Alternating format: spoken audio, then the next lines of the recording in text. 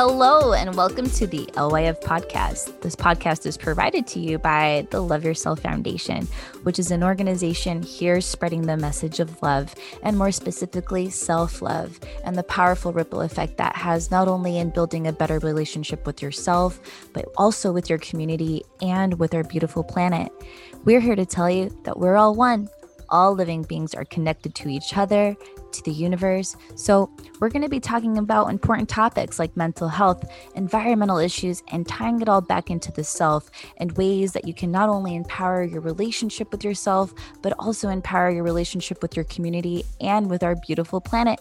So if you like what you hear, please hit subscribe. You can check us out on Facebook, Instagram, Twitter at the LY Foundation. You can also check out our website at thelyfoundation.org.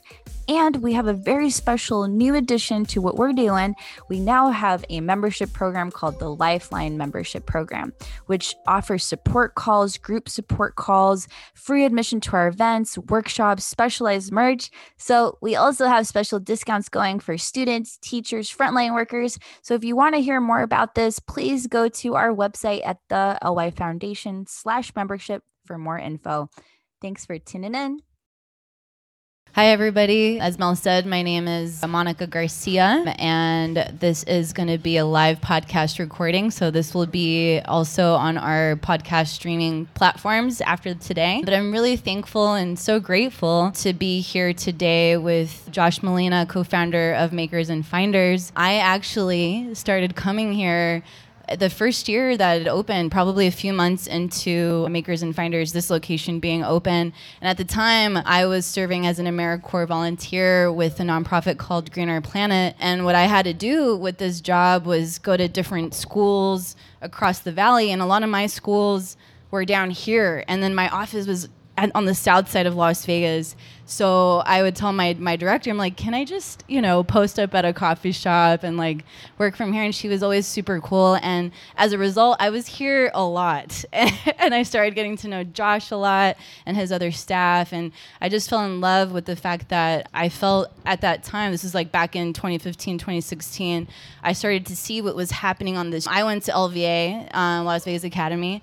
And, back then too, like the downtown area was still, it seemed a little bit forgotten. But again, back in 2015, 2016, I started to see, wow, like there's businesses popping up here. And honestly, Josh and his co-founder were some of the first to do it. So it's incredible just to see Josh's growth and Makers and Finders growth. And I'm just so honored to be here today and the full circle of everything. So hi, Josh.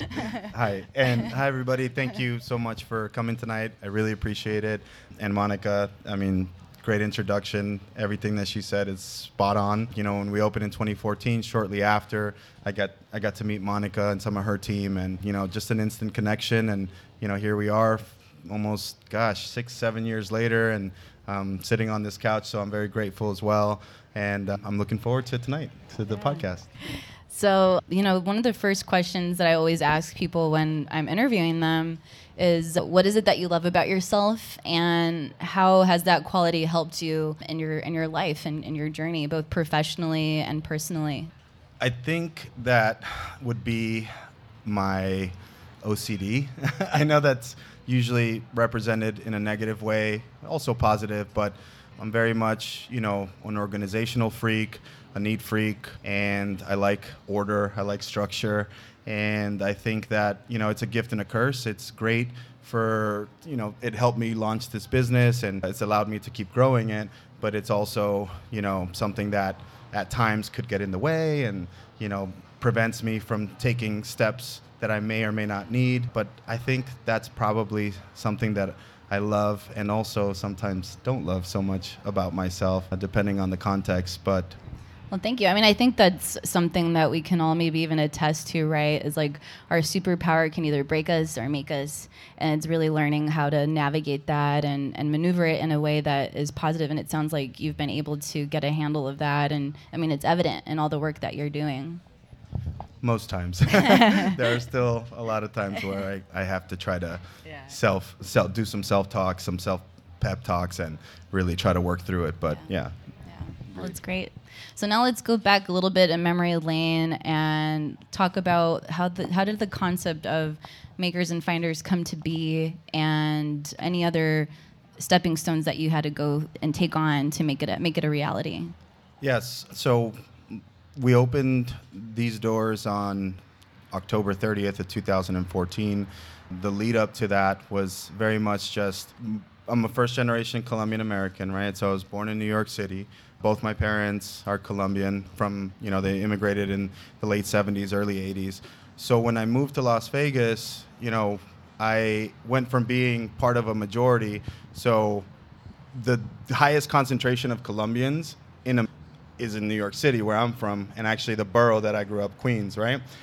And then I come to Vegas, and it's completely opposite. It's more Central American, Mexican, Salvadorian, et cetera, et cetera. So when we arrived here as a family, just kind of seeing the kind of how underrepresented the Colombian culture, the Colombian cuisine was, South American cuisine was, that was my first kind of mental note of saying, hey, there might be some potential here. And then down the road, I got in the insurance business for a while. I was, I'm a natural salesperson, really. And so I got into the insurance business. I hated it. I can't sit behind a desk for that long. But in that misery, I was kind of starting to really look into the actual potential of having a Latin-inspired cafe. And this was back in 2012, 2013. And if I was doing R&D in other cities like New York, Minnesota, LA, and I was seeing all of these very trendy Latin-inspired cafes. And so that really triggered me to look further and start taking this seriously. It was always a dream too. Like, my parents, they always wanted to open a bakery or a restaurant that specialized in Colombian cuisine. So I think it's something kind of a seed planted early on. But it was really just seeing the market in Las Vegas, comparing it to other markets. Vegas, for the last 3 decades, has been a very quickly growing city, and even now, it's experiencing another wave of people moving here. So that's when I kind of started to conceptualize this vision for Makers and Finders. And a big part of it was I wanted to have a Latin cafe and have all of these different dishes that were very near and dear to me.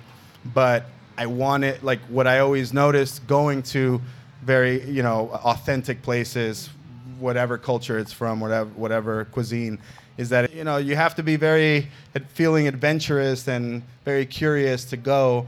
And, the menu is sometimes hard to read. The communication sometimes is a little difficult. So you go once in a while, right?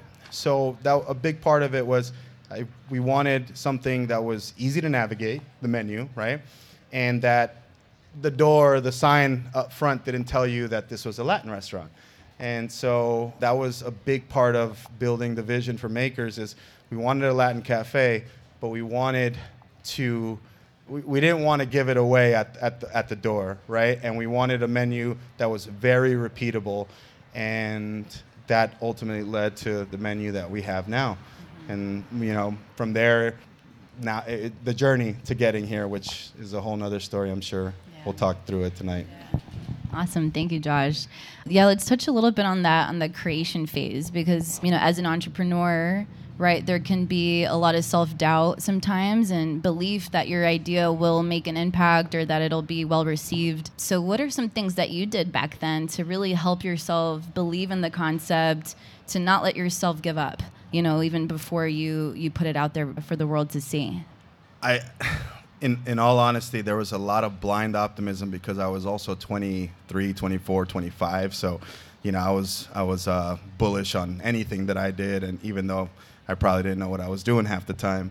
But, some very important parts, and I always refer back, to my mentors, right? I was lucky enough to get a job in an insurance agency and had an owner that was very much interested in molding young men, young women into business-minded people. So when I was 17, I was able to get into business with Eric James, who was my first boss, my first mentor. And I think that was a really important part in my journey, just being introduced to contracts, reading, understanding terms and all of these things that come into play in business. He introduced me at a really young age. I still remember to this day, he threw he had a couple vehicles at the time. He threw one of his keys at me. I was 17. He's like, hey, pull up the truck. I'm taking you somewhere. And this was like 3 weeks into this new job. And I'm like, perplexed. And then we go over and he takes me to a contract signing. And he was lending money, charging interest for it, went over the terms with me. And then I sat in that negotiation and that, when they executed the contract. And, I was very lucky to be privy to that information at such a young age. And it really helped me start understanding business a little bit better. And then just working at an office, it helped me profoundly, because paper pushing is like the Achilles heel for restaurants. You can have a great restaurant, but typically at any restaurant that I've ever worked at, the paperwork is a mess. Like, there is no flow for the admin side, and the admin is the back. So I was grateful and thankful enough to have a little experience, 6 years in the admins and paper pushing and all that. So, my mentors were very instrumental to getting me to this spot that I'm at. And then higher education, my family, I was first in my immediate family to graduate college. I was able to, go to a charter school in my last 2 years of high school, and I graduated with sophomore credits, and then graduated from UNLV with a psych degree in 2010. And just that structure, that foundation of deadlines and writing papers and pursuing the best grade that you can get, and I was grateful enough to work in some research labs. So I had a lot of foundation, I think, coming out of college, coming into my own, learning some of this business stuff from my first mentor.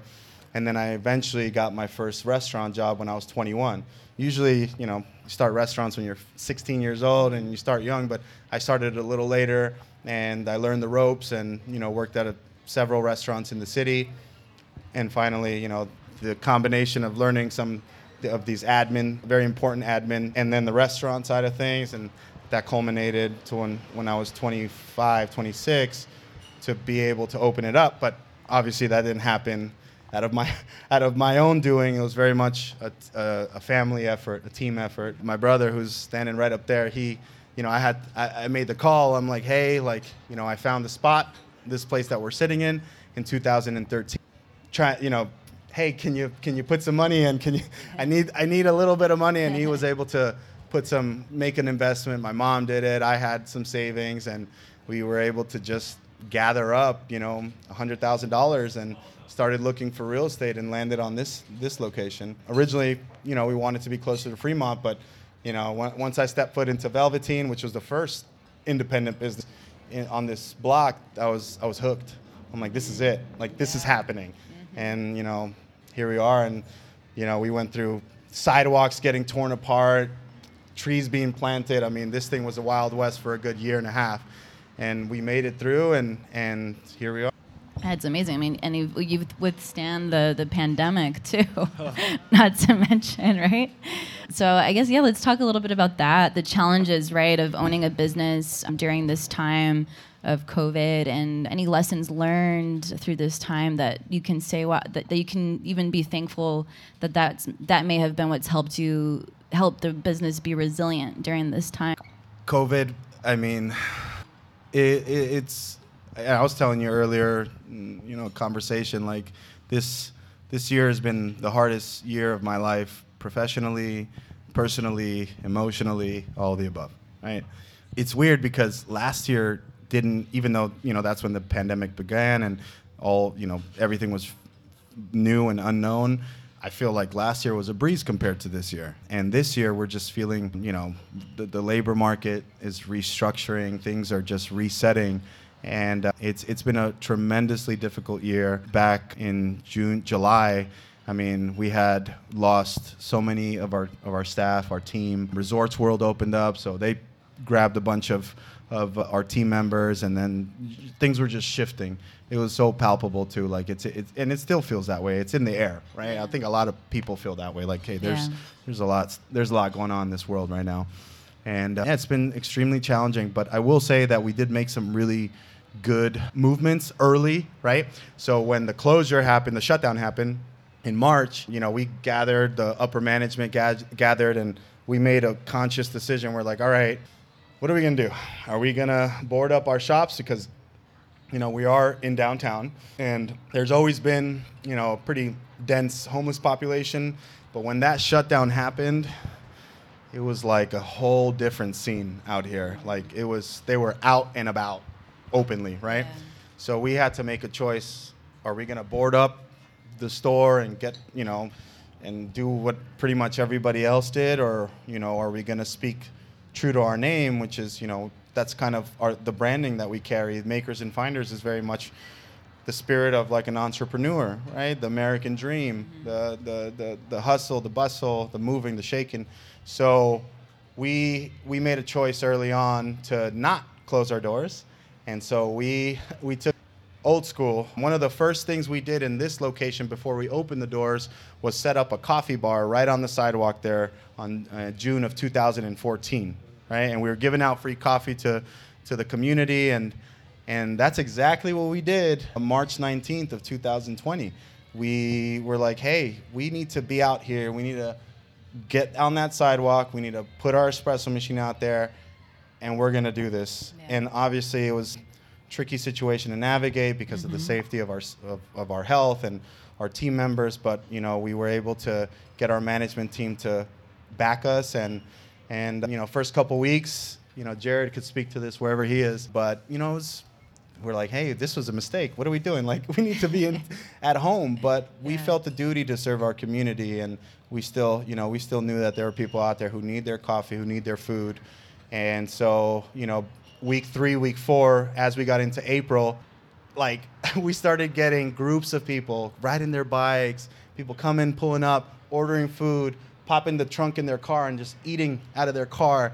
And then next thing you know, we're like hitting like 50% of our normal sales on the sidewalk. Wow. Yeah. That's awesome. And so I would say that that's probably one of the best things we did. Yeah. Is kind of stay true to our brand and our name and put ourselves out there. But that's on the flip side, that was also kind of why this year's been so difficult, was because we were very bullish last year in staying open, reopening, and getting going. And so I kind of burned myself out a little bit.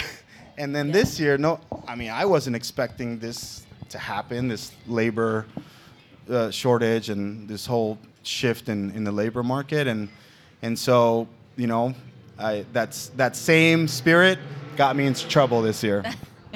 And, I got a little overzealous. In April, we tried to roll out a whole new menu and added a bunch of different items, and it was the biggest flop of my professional career. And I've never openly said that, but I've done a lot of self-reflecting and just realized that it's a gift and a curse, right? And it bit me in the butt pretty hard. But thankfully, we're resilient, we're strong. We were able to survive, but, we're wearing the scars, Yeah. Well, thanks for opening up, because I think, especially as business leaders or just leaders in the community, a lot of times people just see the good things, right? And might paint a false image of reality. And there is a lot of failure that comes into doing what you love, and I think it should be celebrated more, and the idea that you grow from it and you learn from those challenges. So can you touch a little bit about that? Just what do you do, right, to help yourself through those moments of what you might perceive of, oh, it didn't work out, but I have to keep going. So what helps you to keep going? That's a really good question.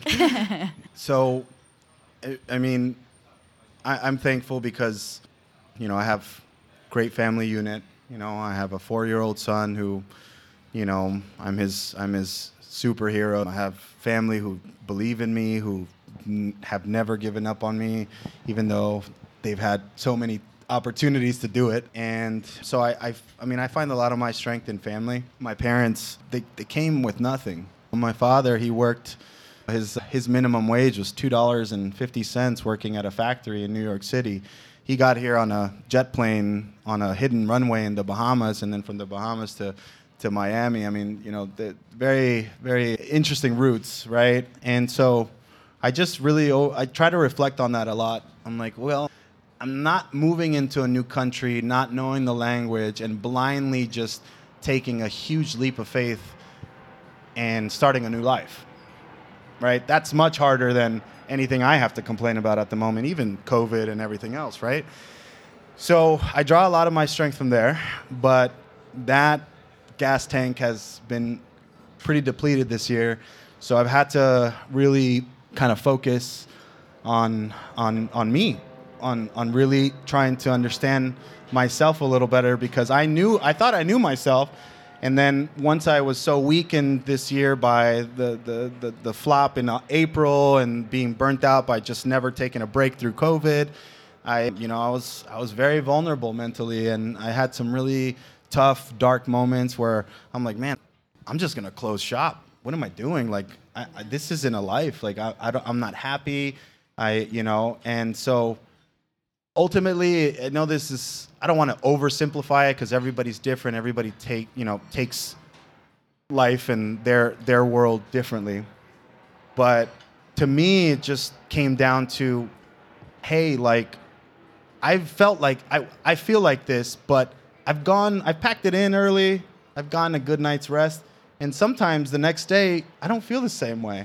And that's the human imperfection, right? Like, we take the moment so seriously. And sometimes we don't realize that, hey, I just need to go take a freaking nap. I just need to go sleep. Yeah. And I wake up and I'm like, oh, I feel a little different. But not all the times. Right. But it's that I clinged on to this year. It's like I was having 5 bad days all to get to that one good day.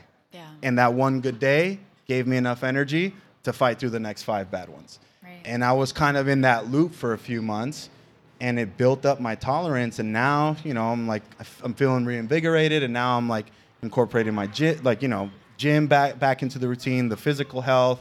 I was in group therapy for a while too, so I did that, and that was really helpful. And now I'm trying to get myself back into it. So, it's a combination. It's never one thing. What works for you at that moment to get you out of that hole won't work for you the next day when you're in this hole. Yeah. So you have to understand that there's not one formula to be happy or to avoid sadness or depression, right? Right. It's what I call these are the waves. Mm-hmm. You just have to learn how to ride them, whether they're up or they're down. Absolutely. Life is a spectrum, right? And it'll test us in different ways, and it's how we get through those stormy waters that really helps us to build that strength to keep going. So I think I'd love to know, like, what are some things that bring you joy, Josh, that for, one of my, and I'm not just saying this because we're at Makers, but what brings me a lot of joy is going to coffee shops. I love just doing that. If I can do that every day, I'm so happy. But yeah, what are some things that bring you some joy that you're like, you know what, maybe all these things over here aren't working out exactly how I would like them to, but at least I have all this, and this. My original joy for opening a restaurant was I legitimately putting a smile on somebody's face and giving someone an experience and having them taste something that they maybe haven't tasted, or a different expression of a flavor that we have here, and just seeing that face and seeing that reaction to the space as well, because a big part of this place wasn't just the Latin cafe, the food, it was also the space. We wanted to create something very unique, very different, something that you're like, well, I've seen this in my city, I've seen this where I come from. And we wanted to have a space that really fit a lot of people's likes, right? So for me, that brings me a lot of joy, and to this day it does. And that's why if I'm here, which I know my team would rather me not be here as much because I am hands-on. Like I want to go and I see a dirty plate. I want to go pick up their plate right there. I mean, I want to go, bust some dishes, and I want to make sure people are enjoying themselves. And that brings, I mean, that was my original joy for doing this. Is just there's nothing like seeing someone happy because I had this interaction with them and I guided them through this food and beverage experience, and they walked out of here happy. Mm-hmm. And that to me was my original joy, and it still is. I enjoy it, and what's cool is that it still feels novel. Like it hasn't worn yet, but that's something that I really hold near and dear. And then obviously my son, my 4-year-old, Hudson, he's a huge part of why I keep going. At the end of the day, at least I can speak for myself. I feel like I don't know what I'm doing half the time. Even though I've gained and collected these set of skills, I still feel like I don't know what I'm doing. But just the naivety and the pure joy that this 4-year-old displays is like, it's kind of helped me reconnect with like my childhood spirit. Mm-hmm. And just seeing him like imagine, and we're playing with toys and just like creating these characters, and that was very much who I was as a child. Like I was very imaginative. I could sit in a corner and play with these toys and create these stories, and really that in retrospect in going through this fatherhood experience, I realized that that's what brought me to Makers. That's what brought me here. Like it's that imagination. It's that like curiosity and that kind of like childhood kind of like interest in the world. Yeah. Mm-hmm. These possibilities that, when you're young, you're like, when you're a kid, you're like, I can do it. And I've really held on to that a lot, and I've really reconnected to that part of my spirit, this year. And it's really helped me, just, hey, I can't even get an email out right now. Let me close this laptop. Let me get my child. Let me go to the park, and let's watch him run, and let's watch him be free. Mm. And that, to me, I was like, this is okay. It's okay. Yeah. Wow, that's beautiful. I love that. Man, well, Josh, I feel like we've touched upon all the main things, and I let's touch a little bit before we end our conversation on the growth of Makers and Finders, and just how incredible that y'all are in downtown Summerlin, Area 15. You have Take It Easy as well. So if you can just touch upon. Yeah, I mean, the vision was always, I kind of felt like we're carrying a culture here, in Las Vegas at least. And we were always very much like, hey, this is step one, and it's always been a goal early on to grow this concept into a multi-store, multi-market concept and business.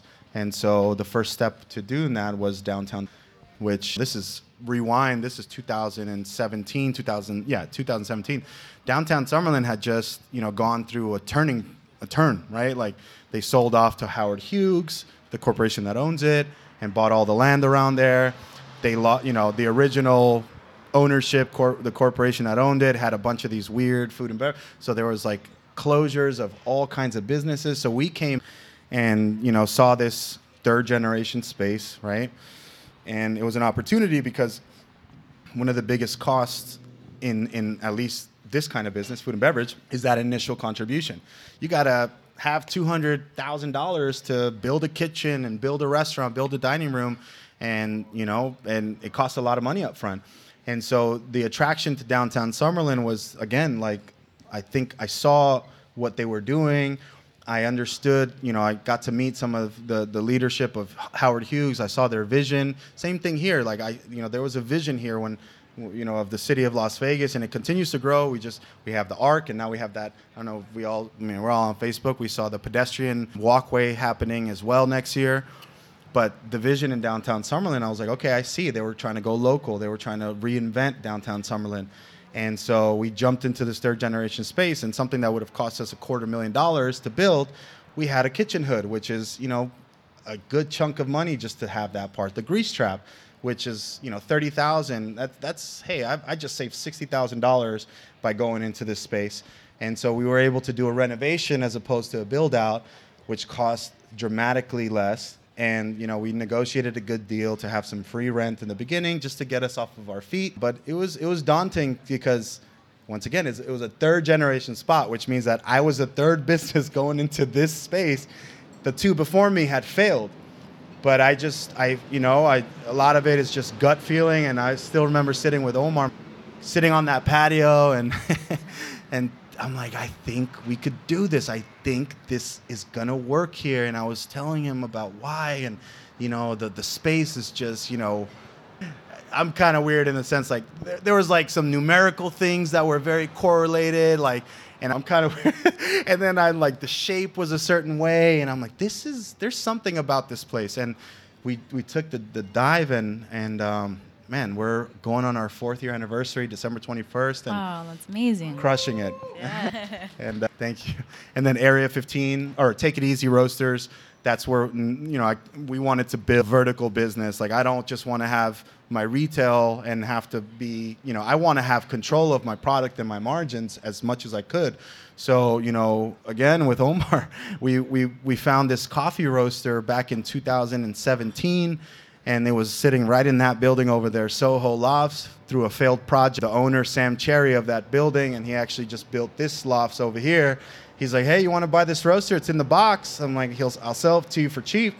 Let's go see it. And we grabbed it, bought it, sat in our warehouse in Chinatown for a couple of years, and then we opened Take It Easy Roasters, and it's off Spring Mountain and Wynn Road. And now we roast coffee for all of our locations.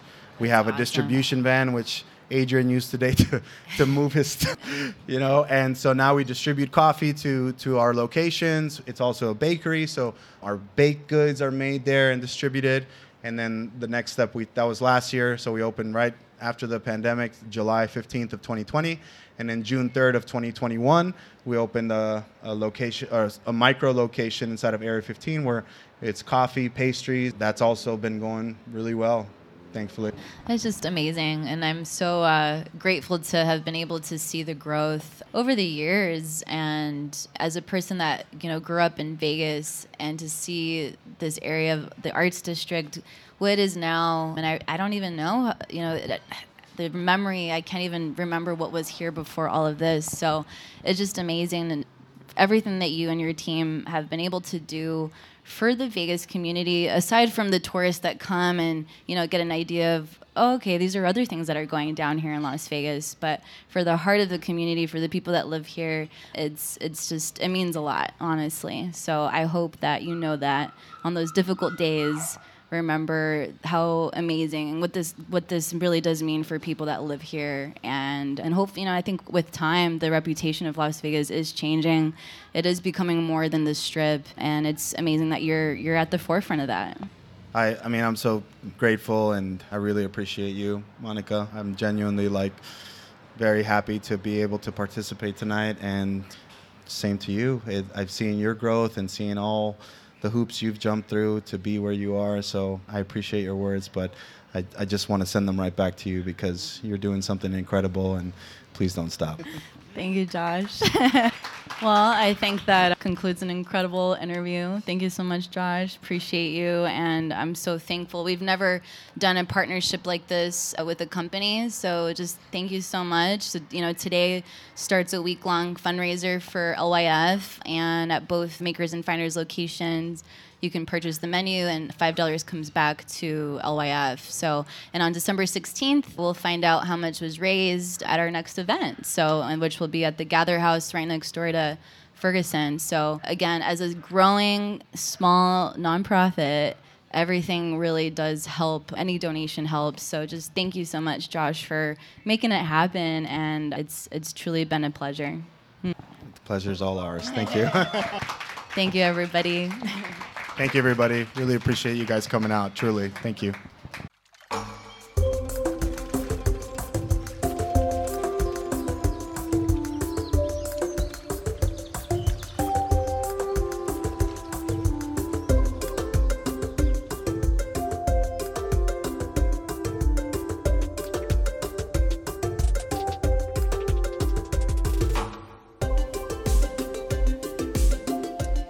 Hello, and welcome to the LYF podcast. This podcast is provided to you by the Love Yourself Foundation, which is an organization here spreading the message of love, and more specifically, self-love, and the powerful ripple effect that has not only in building a better relationship with yourself, but also with your community and with our beautiful planet.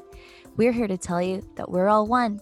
All living beings are connected to each other, to the universe. So we're going to be talking about important topics like mental health, environmental issues, and tying it all back into the self and ways that you can not only empower your relationship with yourself, but also empower your relationship with your community and with our beautiful planet. So if you like what you hear, please hit subscribe. You can check us out on Facebook, Instagram, Twitter at the LY Foundation. You can also check out our website at thelyfoundation.org. And we have a very special new addition to what we're doing.